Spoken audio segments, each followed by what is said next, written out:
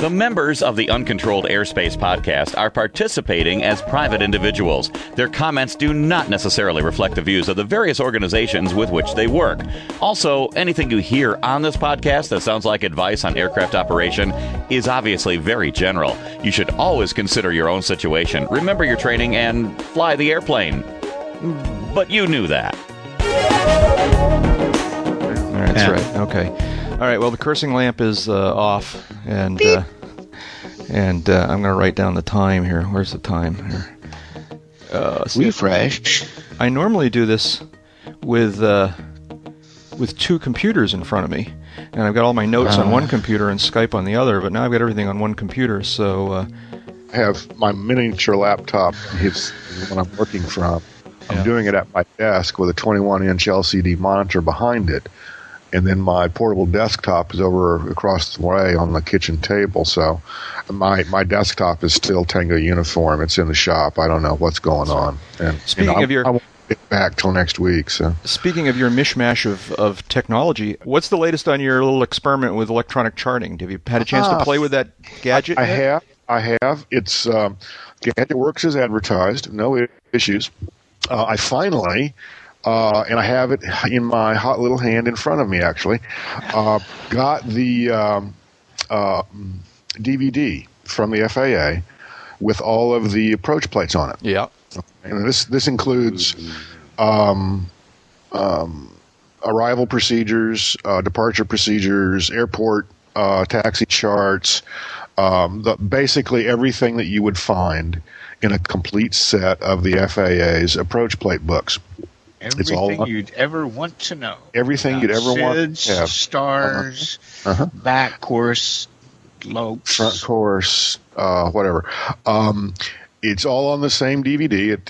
There's room to spare, yada, yada, yada. One of the things that I was most concerned about is whether this was just something they just threw on the disc and, hey, you're on your own figuring out which file is which for the approach, or if they had some kind of at least a way to some kind of search engine to at least pull up the chart in, say, Adobe Acrobat Reader. Right.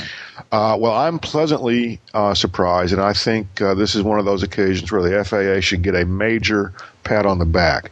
Not only is there a search engine that is very much like the one online on their website, which you can literally just click on the state you're looking for and scroll through a list of the airports in that state by either city or airport name or identifier. But they also have a very slick viewer that is obviously designed not just for small screen computers, but for cockpit use. Cool. And you can zoom in, zoom out, pan around. It is one of the slicker little applications that I have found. Forgetting aviation applications, it's just one of the slicker applications I have found for looking at PDFs and just looking at graphical files generally. Pretty damn fine. Yeah, so really major hats off to the FAA. Have I used it in the airplane? I had it on a flight recently. It was basically VFR, so I wasn't really concerned too much about pulling out plates and looking up approaches and stuff like that. I was running it on battery.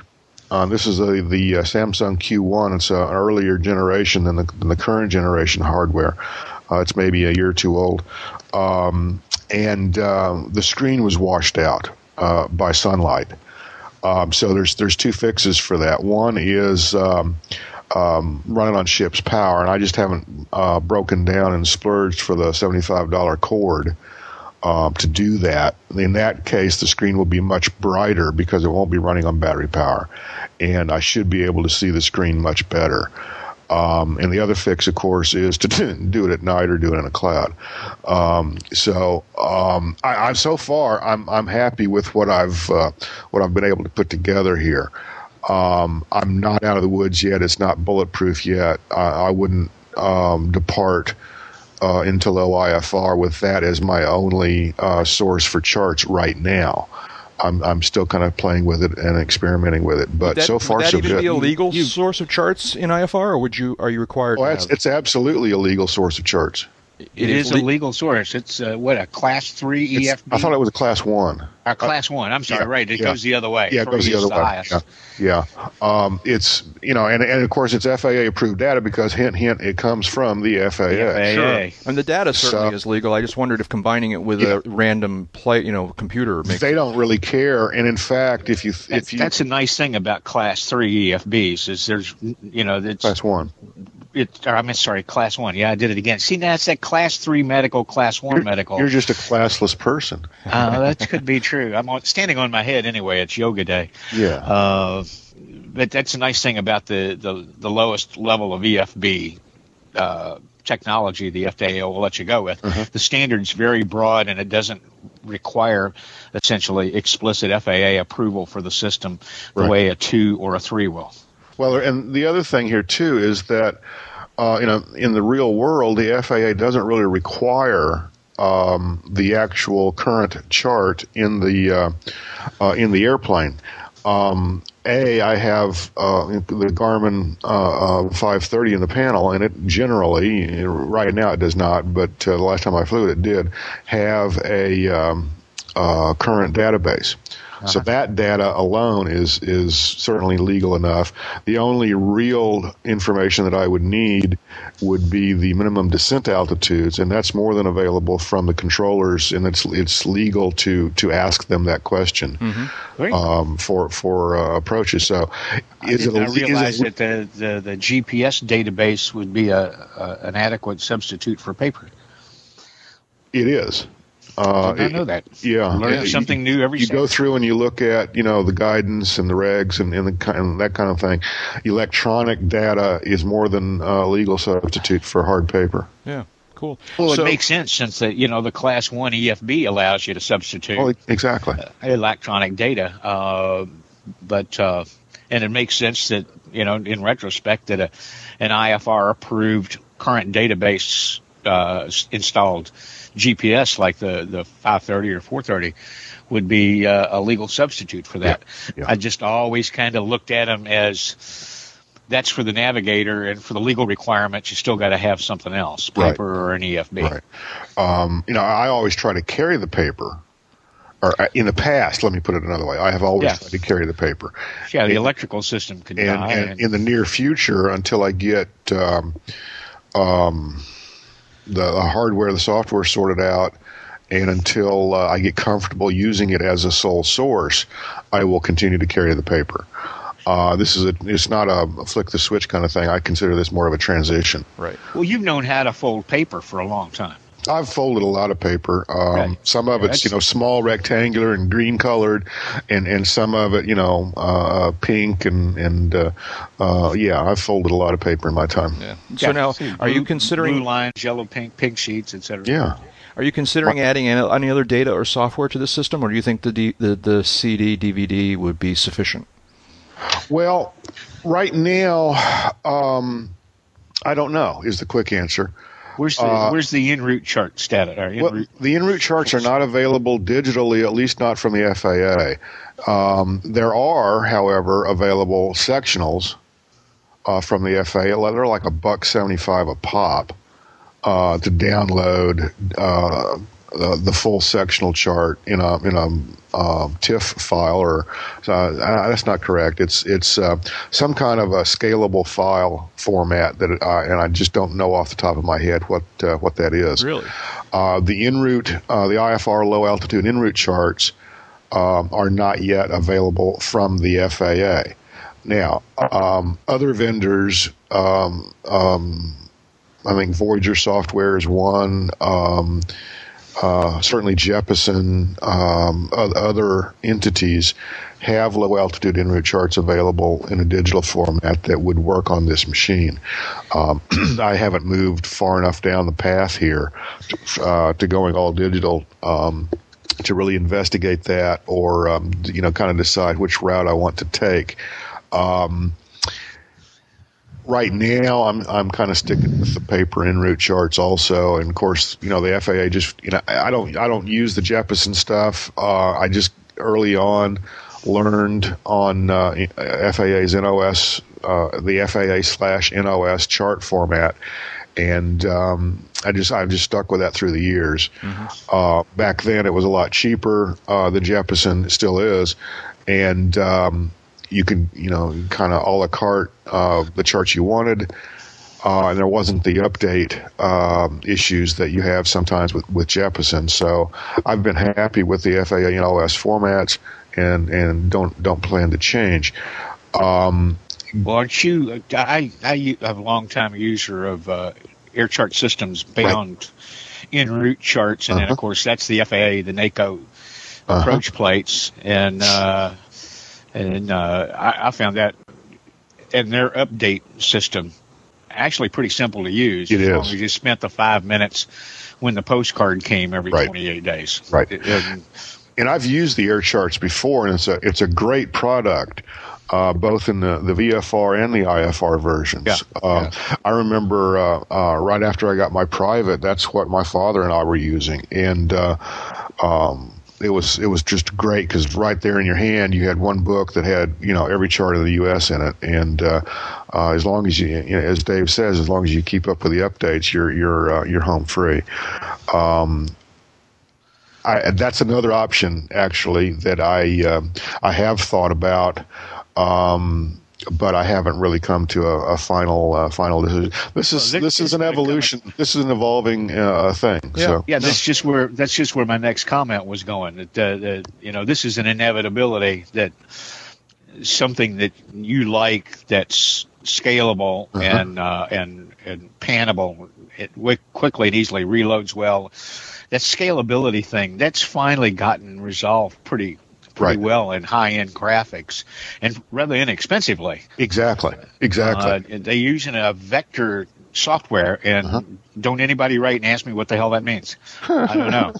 It's like I don't know how a digital camera works. I do know how to use one. That's right. Why a grayscale pixel can turn things into 6 colors, I don't know, but that product's going to come along. It's going to load on your little cockpit device there, and it's all going to go. The paper's all going to go the way of papyrus. Well, last weekend I flew from Venice, Florida, up to Roanoke, Virginia, and back over about a 28-hour period. I think I touched a paper chart once, and that was for some unknown reason. I think I was trying to double check. Oh, I know it was. I was on the way back, and I was double checking the vertical limit of the Tampa class Bravo airspace. Mm-hmm. There you go. Because I was poking in the top of it. Yeah. Go ahead. No, that includes going up over the top of Charlotte's class Bravo, and a whole bunch of airborne reroutes and weather avoidance and everything else. And I touched a paper en route chart once. Yeah. Man, I'm sure glad you didn't get a paper cut. I'm just amazed and confused that I didn't get a paper cut. But on a slightly different subject, I have a confession to make. I'm feeling a little dirty here. It's just friends here. Nobody. It's okay. Take a shower. The privacy fanatic in me is troubled by the fact that that, inspired by Dave, what he talked about in past podcasts, I know where you're headed. I signed up for that service that tells me when you file your flight plan and activate it and do various things. All right, and so I knew you were making that flight, and I'm watching it the whole time, thinking, this is wrong. I shouldn't be like peeking into Jeb's life like this. It's like, this is none of my business that Jeb made a flight to Roanoke. Why am I? It just kind of bugs me. But I did sign up. I can opt myself out of that. Oh, you can? Okay. Well, that makes me feel a little better. It's not free, but it's not expensive to do either. So they charge you for you to enforce your right to privacy. Something like that. Yeah. Now, I feel strongly both ways on this, and generally would be of the it's my privacy, leave me alone kind of reaction. But the theory is that since you're using federal resources, you're filing an IFR, and this is really IFR, this is not VFR.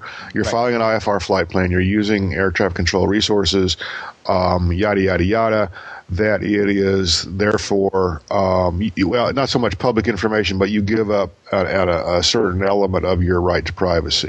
Right. Do VFR flight plans show up in that system? No. No. No. So if you filed VFR, God forbid. Well, I don't know if I'd file a VFR flight plan. I might operate. Exactly. That's my point exactly. I'm going to say, not that there's not a value to VFR. Yeah. Say again? I rarely filed VFR, but I almost always asked for, and 90% of the time got VFR flight filing. That's exactly right. When I was coming back from Roanoke last Saturday, took off. I'd stopped at a small airport south of Roanoke to top off with really cheap gas, and took off out of there and climbed straight to 12.5 and got flight following and thoroughly annoyed Charlotte and a variety of other people by going right over the top of Charlotte at 12.5. But they're big boys. Yeah. That would explain why I saw you file. I think I saw you depart. I think I saw something else, but I never saw you return home. I never saw you. I filed I filed for the southbound trip. But I didn't pick up that clearance until well south of Charlotte when the weather started to get a little interesting. Yeah. Jack, you and I have both flown with him. You know what it means when he says the weather started to get interesting. But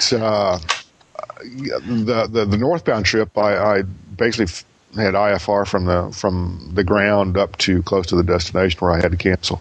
Yeah. But okay. All right. So I mean, that's the story of my life over the last week or so. Well, before I forget all of us completely, let me jump in here and make this official by saying welcome, folks, to episode number 82 of Uncontrolled Airspace, the General Aviation Podcast. We're recording this podcast on Saturday morning, May 17th, 2008, and it's too early. It's too early in the morning. It's 10. It just seems like, yesterday we were only episode 36. I know. Where have the episodes gone? Zooming right along. Let me say hi to the folks, the gang that are here in the virtual hangar. One of those voices telling about his trips that I've been lurking on is Jeb Burnside. Jeb is talking to us. I am a voyeur. I'm an aviation voyeur, a plane watcher of electronic sort now. Yeah. Yeah. An armchair plane watcher. That's right. And Jeb is talking to us from his home in Sarasota, Florida. Good morning, Jeb. Good morning, Jack, and good morning, Dave, and to all of our listeners also. It may not be morning by the time you're listening to this, but I hope you had a good week. It certainly is where we are. It certainly is where we are. That's right. And that's Dave Higdon. And Dave is talking to us from Wichita, Kansas, where it's 9 o'clock in the morning. And but that's what he wanted. He wanted it to be early. You wanted us to do this earlier, didn't you, Dave? No, you wanted this time. Yeah. Right. No, earlier would have been better, but that seemed kind of unfair to you guys. I was up 3 hours ago. And, milking the cows. That's right. And, had a Mickey D's carry-out breakfast and got some things in order. And as soon as we sign off here, jumping in the little truck and headed out west of Wichita about 20 miles to a little private grass strip for a Saturday morning fly-in. Oh, good, cool. What's lunch is it a? It's just this little club that I belong to. Uh-huh. They're welcoming some new people. Okay. Sounds cool. Sounds cool. Should be fun. And I am Jack Hodgson, normally from Boston, Massachusetts, but today, and this is the main reason why we're doing this on Saturday instead of our normal Thursday.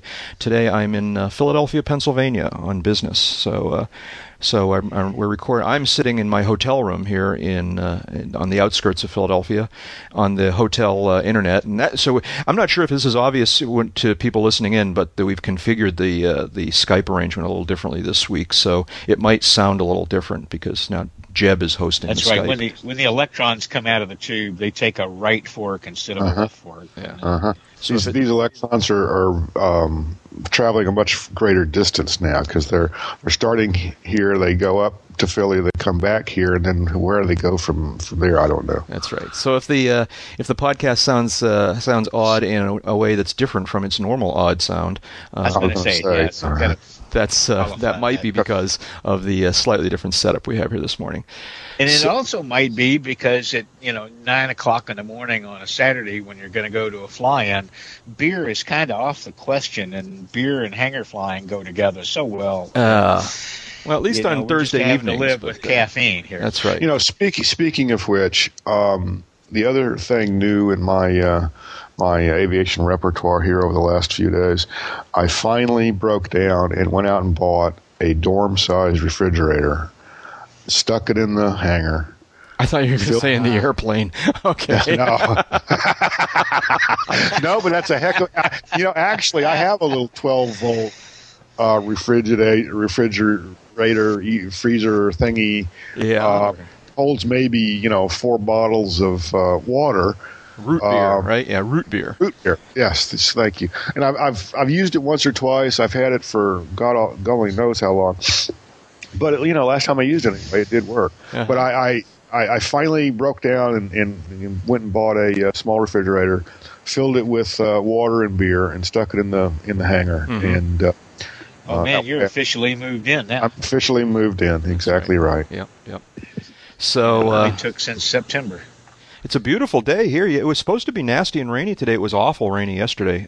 We were wandering around downtown Philadelphia doing computer work. It's waiting until it knows you want to go outside. Maybe. That's right. Although it's supposed to get warmer and warmer, and it was a little chilly this morning. Are you like at all close to the convention center where AOPA had their expo a few years ago? I don't know. I'm actually in a town that is interestingly called Bensalem, Pennsylvania, which is sort of on the northern outskirts. It's up in the north. I look out my window here and I see the Philadelphia Racetrack and Casino, which may get my attention before the week is out. But, and unfortunately, that would be horse race, right? I don't at this time have a vehicle. I drove a big truck down here, and this big 26-foot truck is not really conducive to driving to the local airport to check out the airplanes. Hey man, let's go cruise Grand Avenue in the rental truck. So I don't know what I'm going to do, but theoretically, my coworkers and I are going to jump in the one rental car we have and go check out the Liberty Bell and stuff this afternoon. So well, then you will be getting close to that neighborhood. Yeah, is that where it is? Yeah, it's not far from there, and that gets you much closer to the neighborhood where you can visit the competing Philly cheesesteak stands. Yeah. Have they fixed that yet? Do you know? No, man. They still butt heads there. No. The Liberty Bell, have they fixed it yet? No. Oh, no. It's don't get me down this way. It's still cracked like other things I know. Did you we're really off of aviation now. Talk about rat holes. Did you see the Colbert Report episode a few weeks back where he was visiting Philadelphia and he did a little video thing where he toured and he went to see the Liberty Bell and he's standing there talking to the tour guide, looking at admiring the Liberty Bell, and he says, please, would it be all right if I licked the crack of Liberty? Oh, that's true. Too early in the morning for that. Dead straight face too, and that person I think went right past him. Sure, or whatever. I just saw the promo, but anyways, all right. Back to aviation. Let's see what's going on here. This is the oddest. This doesn't really qualify, but I'm going to call it the oddest off-field landing of the week that we've ever had. All right, because strictly speaking, the odd field. Why don't we just call it what it is? The odd field landing of the week. Yeah, well, no, because strictly speaking, one of these airplanes didn't land on the field. That's true. So that's this true. is the still has. No. I said odd field landing odd of the field, week, so it's because still an one O, of them or- is on the field, and oddly, one of them isn't. That's right. One of them has never landed on the field. It's still up in the air. Yeah. So this is From these images, yeah. This is the Piper and the Stinson that had I guess it must have been on the ground. It really wasn't a midair, but the Stinson was apparently preparing to take off, was on the runway, and the Piper came down on top of it and embedded itself above the wing, just off to the right of the fuselage, and they just kind of. You can only imagine. I'm trying to visualize exactly what happened here. There are so many things that are kind of astounding about this picture. The Piper stayed in place, sort of perched on top of the Stinson. The Stinson took the weight. The gear didn't collapse, at least not completely. It stayed on the paved runway, and you got to figure it moved down the ways a little bit, because the Piper was clearly moving when they made contact, and. I don't, and I'm reading these stories. I guess maybe I ought to read it more carefully. Was the Stinson on the roll, or was it standing still? That's my understanding. I don't know if it was on the roll or not. It was from looks of its position on the runway. He taxied into position and held. Okay. Yeah. And from reading a couple of other accounts on this, apparently there's a tree line on final that until you are really close to the arrival end of the runway blocks the area right there at the numbers, from the numbers to the end of the runway. Yeah. At least that's the way it read to me. The airplane was, the Stinson was sitting on the runway holding, and the two pilots were aware of one another, and it sounded like there was a little confusion over who was going ahead and who was not going ahead. Well, okay, then all right, based on very little information, just what you just said, I put a lot of blame on the Piper guy then, because if the Piper guy knew there was somebody in position, he should have had an eye on it. He should have. I don't disagree with that. The flip side of which is, who the heck gets into position at a non-towered airport knowing that there's traffic on final? True. That's always kind of been. I know guys that do that. And knowing that he's going to have to fly over you to land. Right. I know guys that do that, and it's like, I know so-and-so, and he always lands high. And I'm sitting off to the side thinking, unless the engine sputters or he catches a downdraft or hits a bird or, I don't know, passes gas improperly. If the engine coughs, what are you going to do? Yeah. This is not. The amazing thing is that, to me, is that it must have been a real bitch to taxi that Piper. Well, yeah, and it was probably a little bit interesting to climb down from it, also. Yeah. Yeah. It's interesting. One of the pictures is a straight on from the in front of the two aircraft. That's the really amazing picture of the two. So here's the Piper perched from our position off to the left of the fuselage. I always have trouble with that word. Of the Stinson. The Stinson's prop has sliced into the cowling of the Piper, but I guess it's hard to see whether or not the Piper prop clipped the Stinson as well. It looks bent up, but I don't see. The Piper prop is pretty mangled. But I don't see any damage on the Stinson. Maybe we just don't have a picture. Well, it came off center, and none of the shots really give us a good look at the Stinson clean. Yeah. So it's really hard to say one way or the other. To me, it's a fact of great fortune that the Piper came down. Big time. Off center. Big time. Yeah, centered up would be a whole different story. Centered up, we could be definitely talking about a different situation, one that we've seen happen before with just taxiing aircraft, where a small one got in the blind spot of a large one, and the large one never knew the small one was there. Well, two other things going on here. One is, this is a classic high wing versus low wing. Yeah, and that's what I wanted to talk about a little bit. Go ahead. Yeah. Second thing is, this is not the first time in recent memory that something like this has happened. There were two guys knew that they were there. Yeah, there were two V-tail Bonanzas that landed atop each other recently. It's been within the last couple of 3 years. I remember a famous case. Cherokee on top of a 150. That actually collided in the air on final, and successfully and I won't say safely, but successfully, i.e., no serious injuries, landed on the intended runway. Yeah. This was probably 6 or 8 years ago now. 8 or 9 years ago now. And I'm sure it's happened on other occasions in other locales, and we don't have as good evidence of it. That is not in the practical test standard. It's not in the PTS. It is not in your BFR. PTS. What can so this is a very unique situation. I mean, not very unique, obviously, just given some other examples. But you talk about it being a classic high wing, low wing, loss of visibility situation. What can you do? Any tips for the average pilot to kind of be on the lookout for these things? I mean, is it just a case of being on the lookout, or is there anything? Item one is don't do position and hold at a non-towered airport. Yeah. That's one. Okay. Can we roll back here about 10 frames? Yeah. Absolutely. Jim and I are both very high-time low-wing pilots. Yeah. I mean, based on our relative time flying and the aircraft that we've typically flown most of those hours. And we're both very familiar with high wings, and we've learned on high wings, flown a lot of high wings. But we're also both very experienced low-wing pilots. Now, Jeb, I know, will correct me if I'm really straying a field here, but I don't ever remember a time in a low-wing aircraft when my low wings blocked the bloody runway threshold before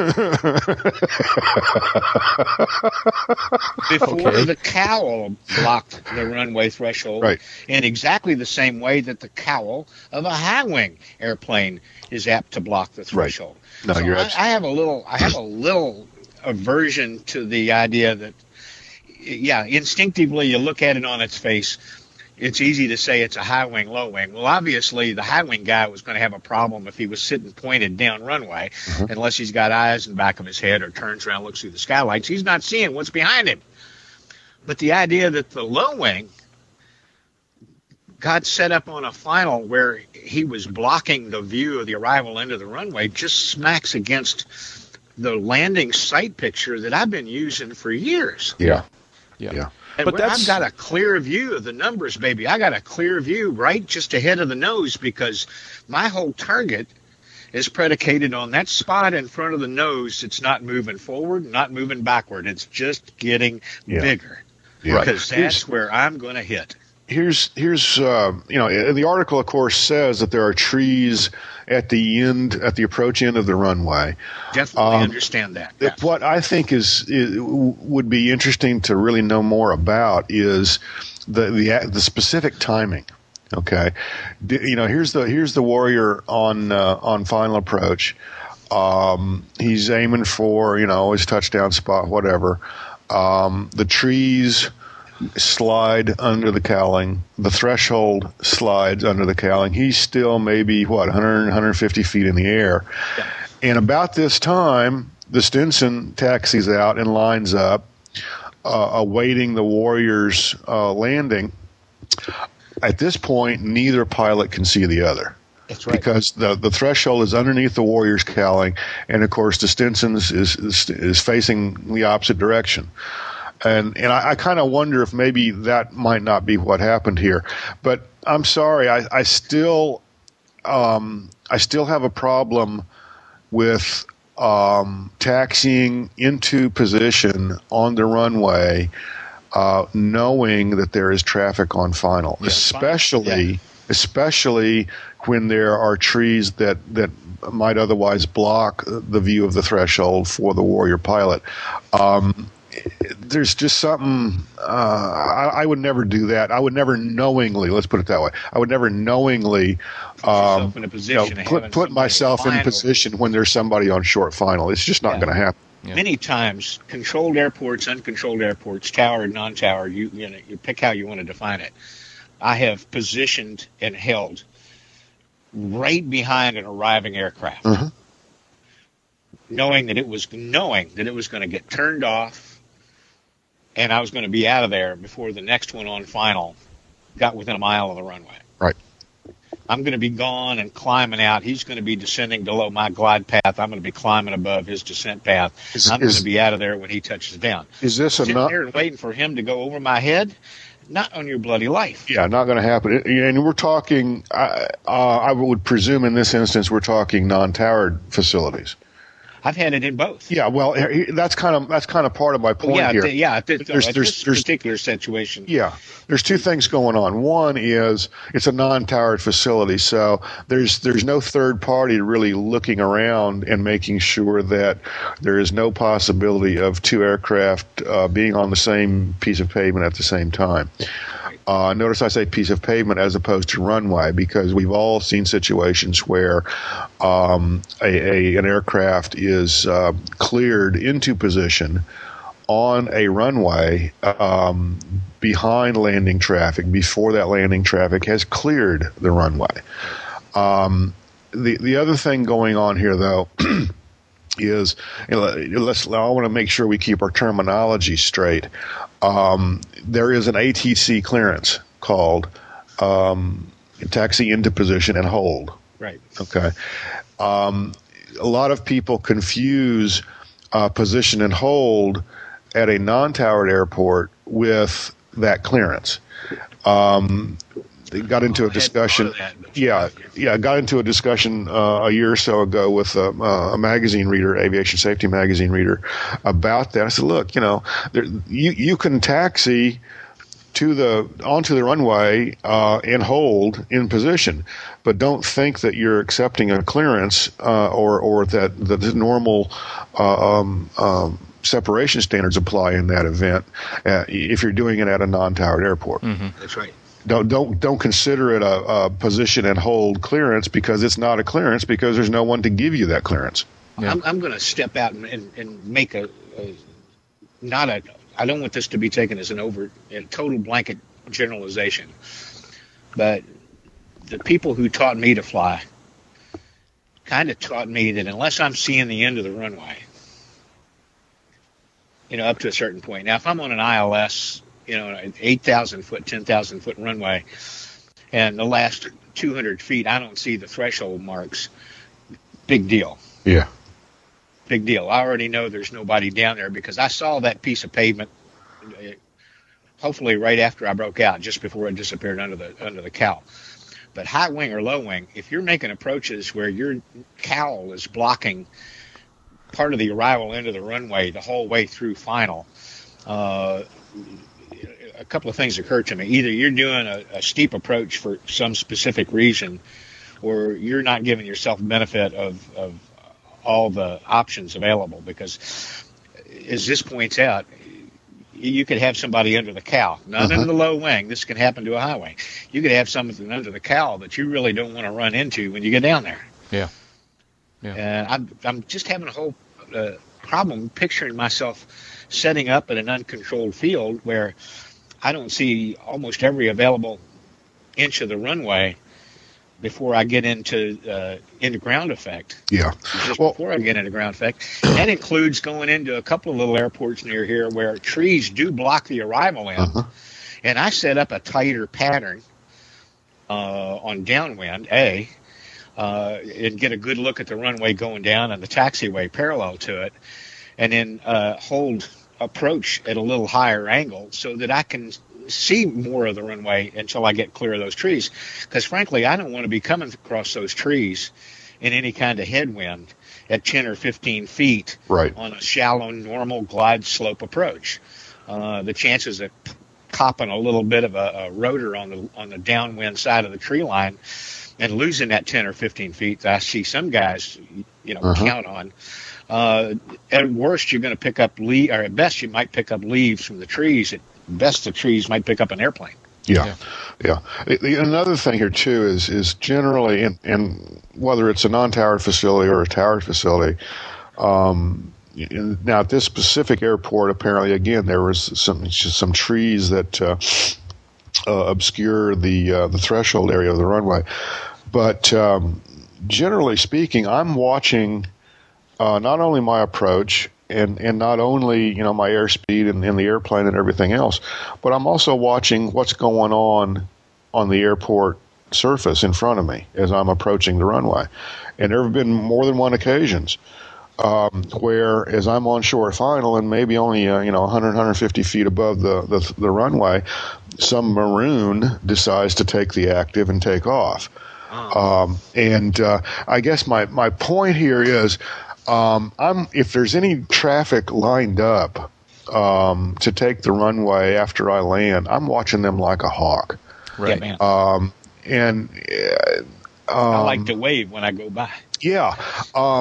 Any movement by them towards, or crossing some imaginary line or a physical line or actually onto the runway, obviously I'm gonna go around. I remember years ago I was flying an Archer that had the trim, the pitch trim on it was askew, shall we say. Such that anything more than half flaps, you had to hold major nose down pressure on the yoke. And I was actually ferrying the airplane to a shop to get that particular problem fixed.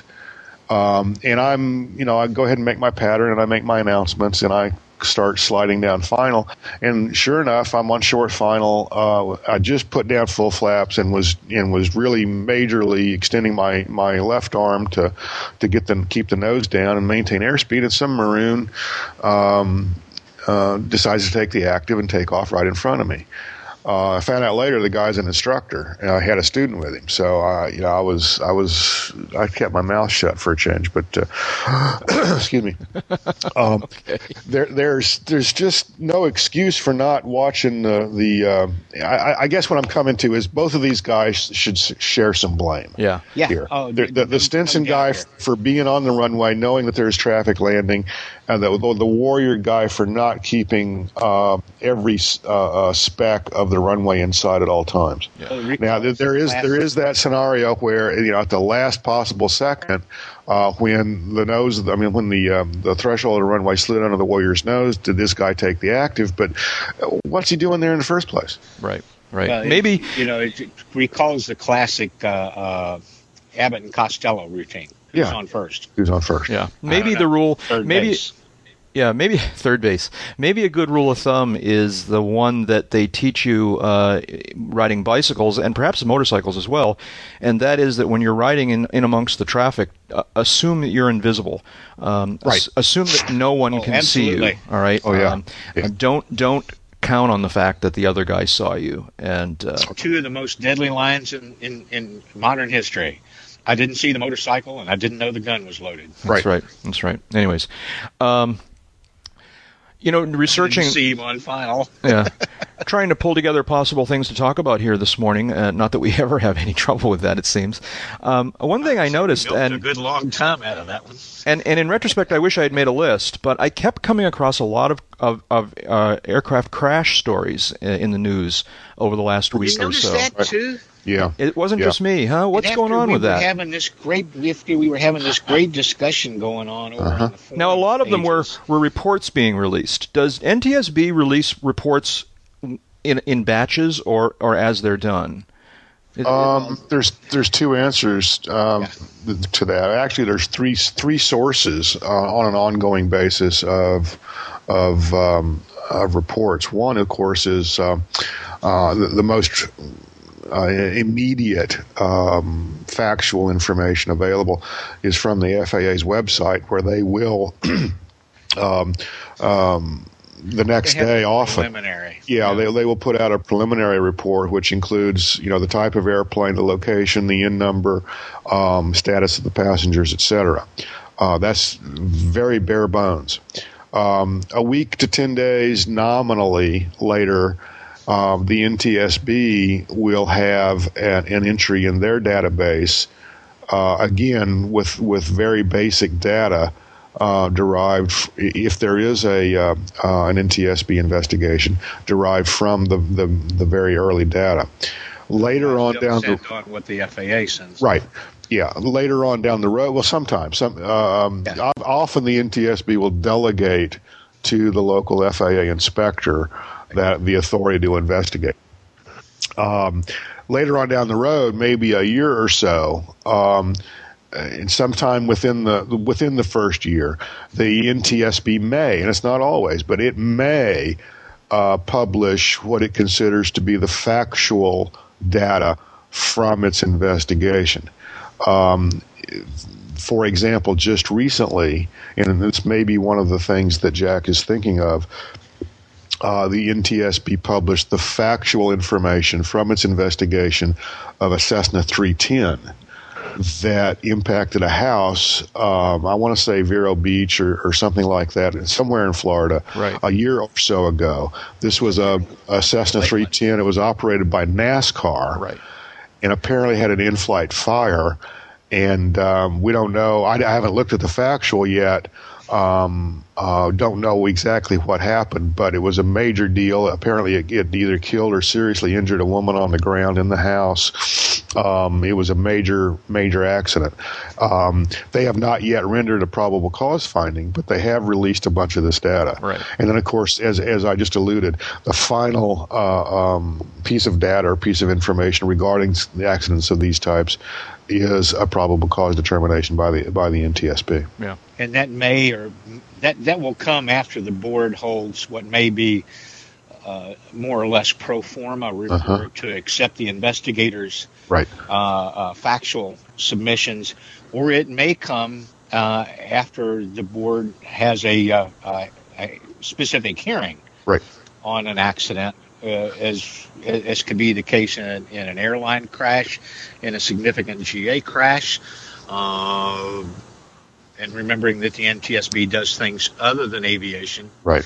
One of the more significant NTSB field hearings I've ever covered was in Anchorage, Alaska, several weeks after the Exxon Valdez oil spill in Prince William Sound.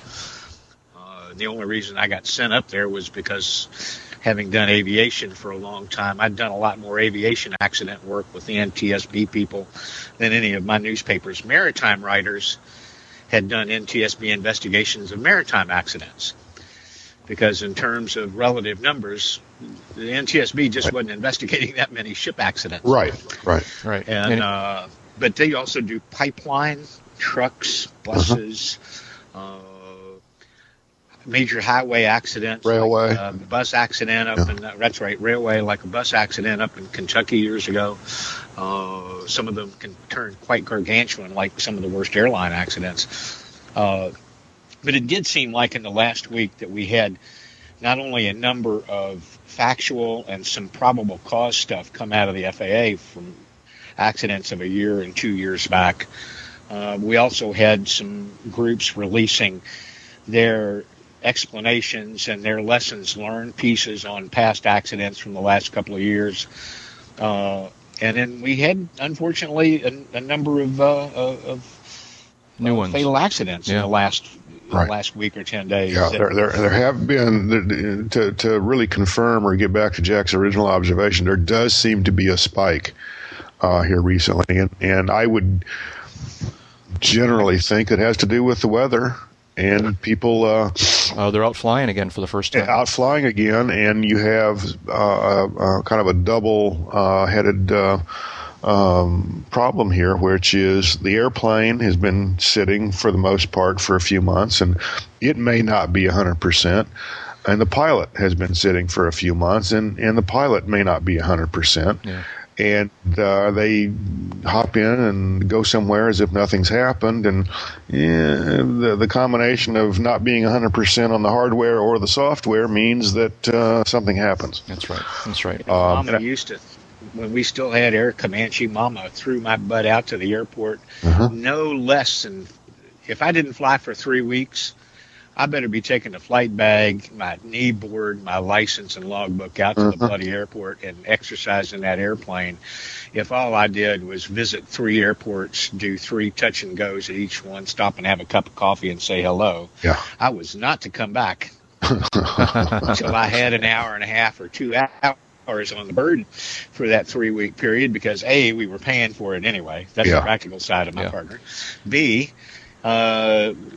she's interested in me staying sharp, given how much that I was flying the airplane, and C, she's interested in her staying alive because of how often she rides with me. So, it was a fairly practical application of the airplane, we always thought.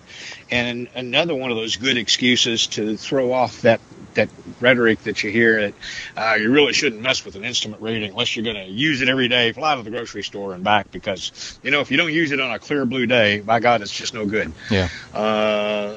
Get out there because you learn things about flying that are going to be so helpful, even on non-IFR days. They're going to be helpful in teaching you to be sharper.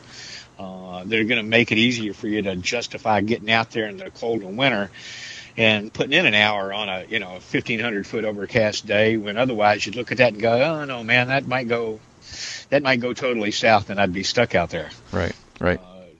Yeah.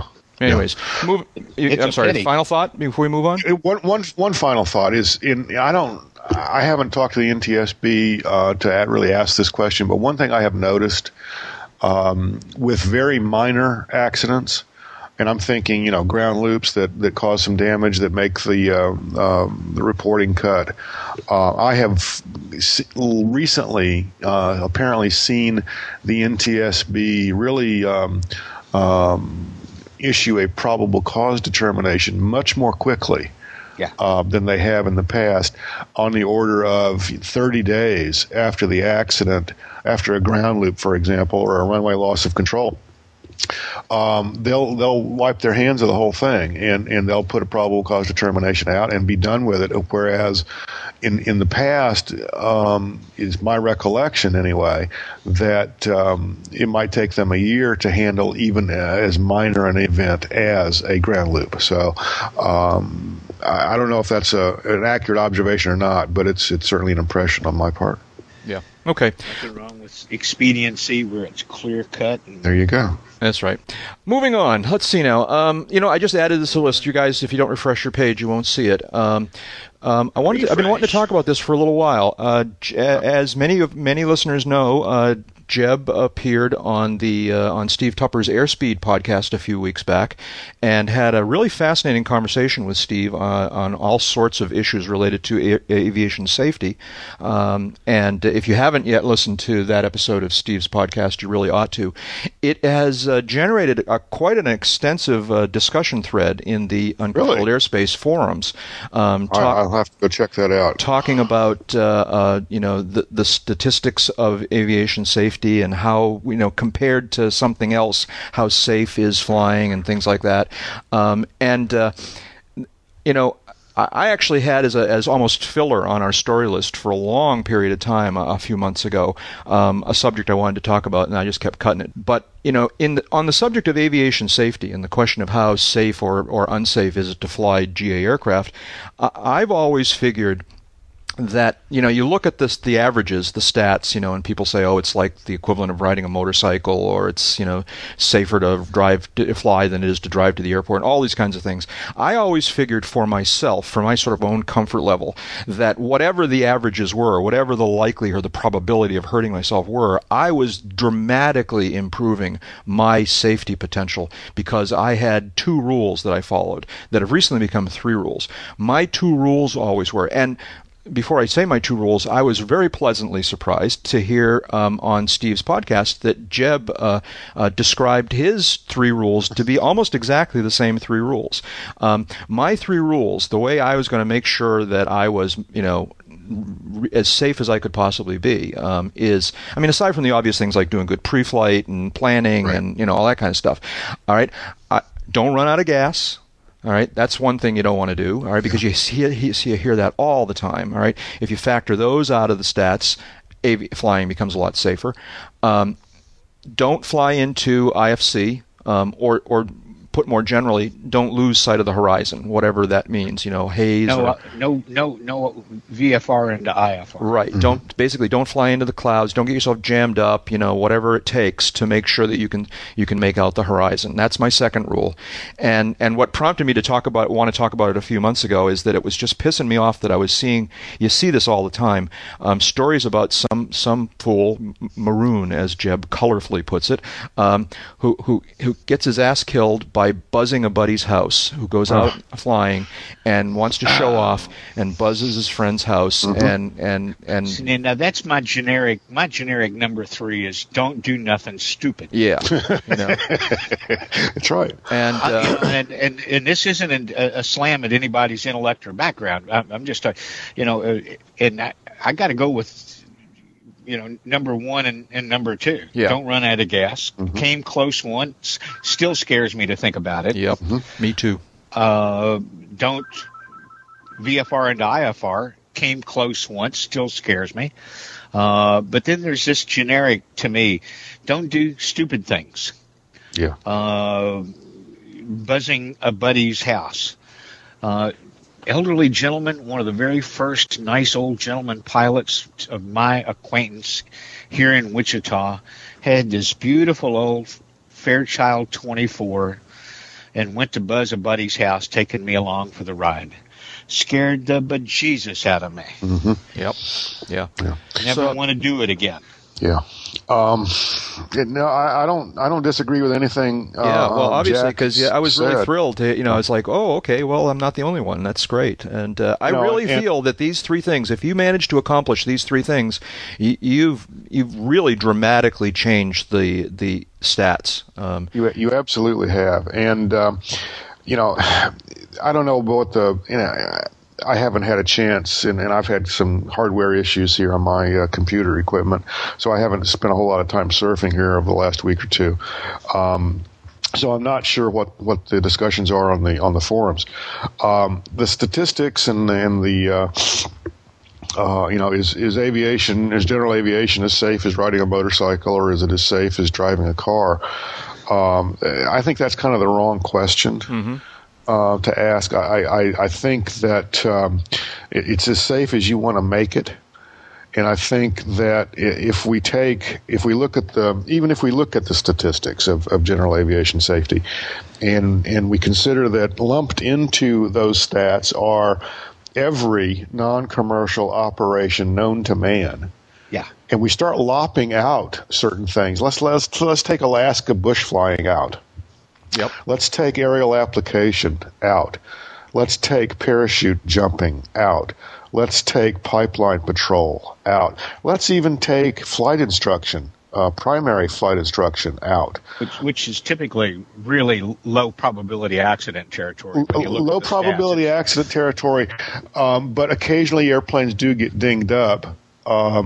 Ground loops or hard landings, things of that sort, as people learn to fly them. And let's kind of concentrate on a private pilot, with or without an instrument rating, using a 4-seat 180 horsepower airplane or more horsepower to get the $100 hamburger, or to go visit Aunt Maud or something like that. Over the river, over the woods. Right. And we will find that I would suggest that the actual statistics show that general aviation is safer than riding a motorcycle, perhaps not as safe as driving a car, and perhaps not as safe as an airliner. But I think that the safety is there. There's an old an old saying, I don't know if it comes from that famous list of Army Air Corps rules dating from the teens or the 20s, but it's basically something like, stay in the middle of the air. Yeah. Don't get too high. Don't get too low. Get too low. Stay translate that into stay in the middle of the operating envelope, the airplane's operating envelope, and your own operating envelope. When landing on an open field runway, take great pains to avoiding hitting the tree. Right. My rule of thumb when we start to talk about this is, okay, allow me first to take out and I'm going to do it again, the stupidity-based accidents. Yeah. The ones where we're trained from day one to know better, and somehow or another, a few of us, unfortunately, sometimes it seems like too many of us, go ahead and do them anyway. And I'm not talking about the guy that runs out of gas because, unbeknownst to him, a sump drain valve stuck open. Right. And while it was just dripping a few drops every minute on the ground, at cruise speed, it was siphoning fuel out at an alarming rate, and before he noticed the tanks are dry. I'm talking about the guy that says, well, I know it says empty, but I ought to be able to squeeze another 100 miles out of it. I did that day with the tailwind. I recall, I'm not going to get specific here because it's not our point to embarrass anybody, but I recall some people coming to one of our favorite air shows up in the wilds of Wisconsin one year whose fuel totalizing equipment had long since told them that they were down on reserves, and they decided to try to stretch it an additional, 50, 60 miles from Milwaukee to Fond du Lac, and managed to stretch it about 5 miles. Yeah. I'm sorry, but honest, guys, those shouldn't count against us. The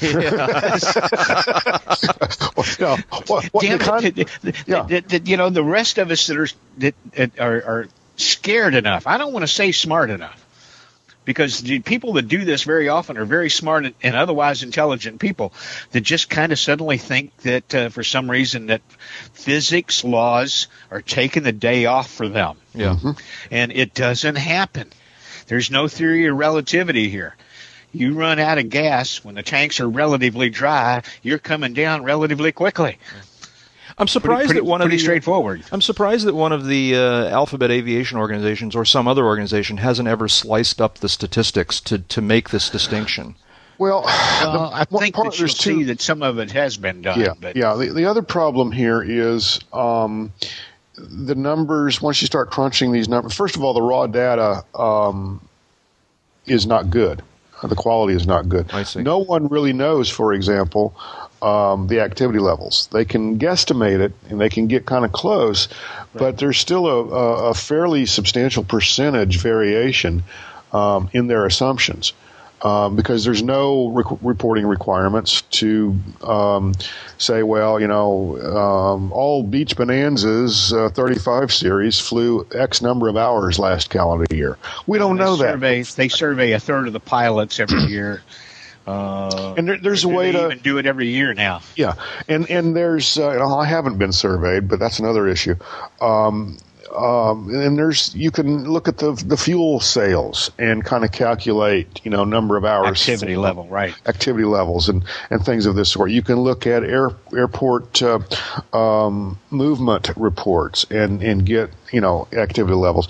But all of that presumes that we're not buying MoGas and flying from our own grass strip. Out in the middle of nowhere. There's a lot that doesn't cover. And don't hit the radar, literally or figuratively, don't come up on the radar screen. But admittedly, it would be a little crude, but how hard would it be to just plain subtract out anything in Alaska, anything that involves fuel starvation, running out of gas, and anything that involves VMC Actually, into IMC? That would be doable. And if you just take, the generic statement, whether it's Bruce Landsberg at the Air Safety Foundation or somebody in the GA Safety Department at 800 Independence saying, well, X percentage of the accidents are due to pilot error. Mm-hmm.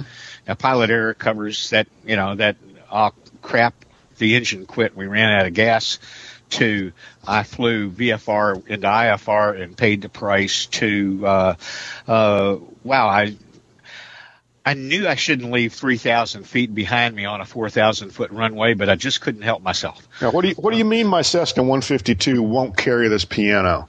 Yeah, the refrigerator, I swore it was going to fit. If you factor out that 70%, which is the typical number that we hear, 60 to 70%, if you factor those out and then look at the rest of the accident and fatality statistics, that for that 30% that's not caused by quote unquote pilot error, makes us look a lot better. Yeah. And it does kind of give a break to those of us who, I'm not saying that none of us have ever done this and survived, got lucky, but those of it that did it, that got into that situation knowing that it was a mistake, hating it, and just so thrilled to live that we will never ever do it again. That's kind of helpful. Yeah. And you get up and you go on. At the end of the day, if ultimate safety was what I worried about, I'm not sure I'd have graduated from kindergarten. Well, and that's Wait a point minute. Did I get out tried. of kindergarten? That's a point I tried to make to Steve, and let me also add at this juncture a special thanks to Steve for having me on. It was a gas to chat with Steve and be on his He's podcast. a lot of fun. He is, and I look forward to doing it again anytime. Secondly, Jack, thank you for bringing all this up and for mentioning my appearance there. Yeah. I don't know. There's so much to say, and there's it's all been said. Well, then let's move on. Yeah. Well, I guess the last thing I would say though is that in talking with Steve and talking with a conversation I had with Bruce Landsberg at AOPA Air Safety Foundation recently. If we take out all this stuff and we don't do nothing stupid, and Bruce and I were talking about this episode from a year or two ago where a guy flying a Beech Baron I forget what the specific maneuver was. He had a low pass and a pull up or something like that, or something like. Basically, the airplane disintegrated at or above red line with 5 people aboard. Ouch. Over somewhere near Atlanta, Georgia. This was a couple of years ago, as I say. And basically, Bruce made the point saying, all right, next time you want to do something stupid like this, stop and turn around to your passengers and say, okay, guys, I need a vote of confidence here. Says, I want to do this specific maneuver. I've never done it before, but I've read about it. The airplane isn't certified for this particular maneuver. The FAA... I know somebody's gotten away with it. Yeah, the FAA considers it illegal. And if I screw it up, we're all going to die. But doesn't it sound like fun? Doesn't it sound like fun? And what do y'all think about my doing this? Let's give it a try. Let's give it a shot. And if you think about it in those terms, I don't think so. Yeah. Yep. Be careful. Be smart out there. Just don't be smart. Or as Dave puts it, Just don't be smart. stupid. Yeah. No, be smart is a very good way to put it. Let's put it in a the positive affirmative way to do it. Yeah. And if you find yourself sitting there going, but if this screws up, Yeah, right. if you've got to inject that qualifier into this, you really should be thinking seriously about whether this is the right thing to do. My primary instructor taught me that he said, when you're turning base to or downwind to base to final, he said if you're thinking about whether you need to add more flaps, you probably do. So here's the thing: if you're thinking about whether it's a bad idea, it probably is. Well, another standard that we can employ, and it comes straight from the FAA's practical test standards, and that is whether or not the outcome of the maneuver is seriously in doubt. Yeah. If the outcome of your operation, your flight, your decision, your whatever, is ever in doubt, then you're doing it wrong. Yeah. One of the hardest, get over it, your crossways not happening this trip was bad weather, high density arrival volume into Peachtree DeKalb ahead of an NBAA, not last year when it was in Atlanta, but time before that. And I had my slot reservation under the stump, and I was on time. Matter of fact, I had waited an hour over in Huntsville, Alabama, because I couldn't get my slot changed, and I got to Huntsville an hour and a half faster than flight plan. I was on the heels of some BAW. Yeah. Big ass weather. And no, really, it's in the aim. Yeah. It's in the That's right. That's right. Got to, went up to I believe it was the Rome VOR or thereabouts, or Athens, someplace up North Georgia. I'm headed down on the arrival. It's about 18, gusting high 20s and about 30 degrees off the runway. And, you're having to shoot the ILS. It's the only way you're going to get in there.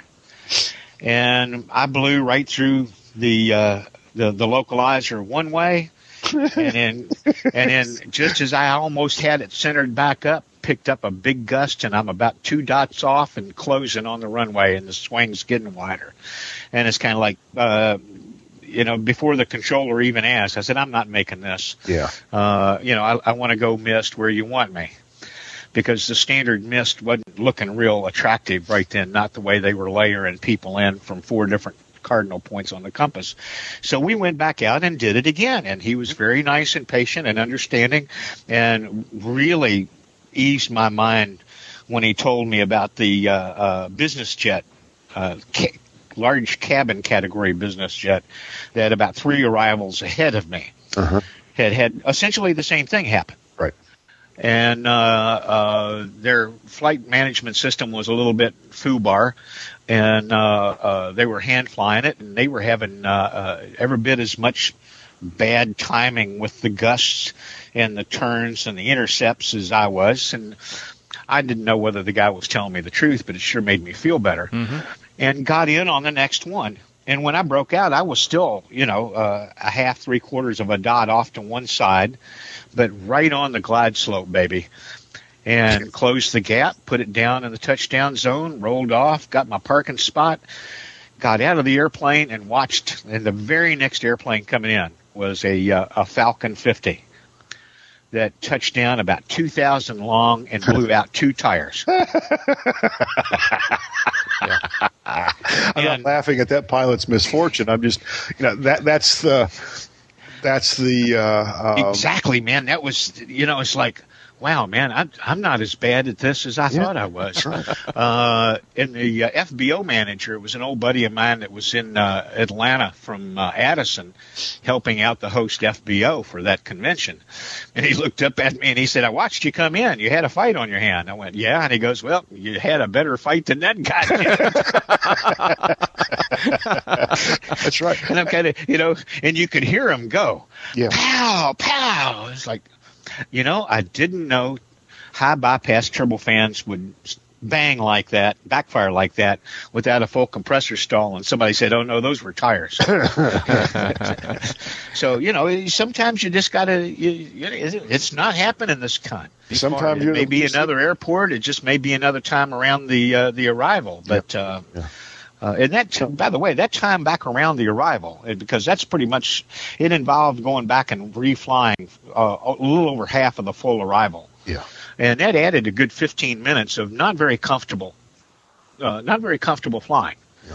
I mean, this wasn't recreational stuff, man. I'd have much soon been at the hotel bar having a post shakedown, and I mean shakedown scotch, than being up there where I was at the time I was there. But the scotch came. Yeah. And I didn't blow any tires. That's right.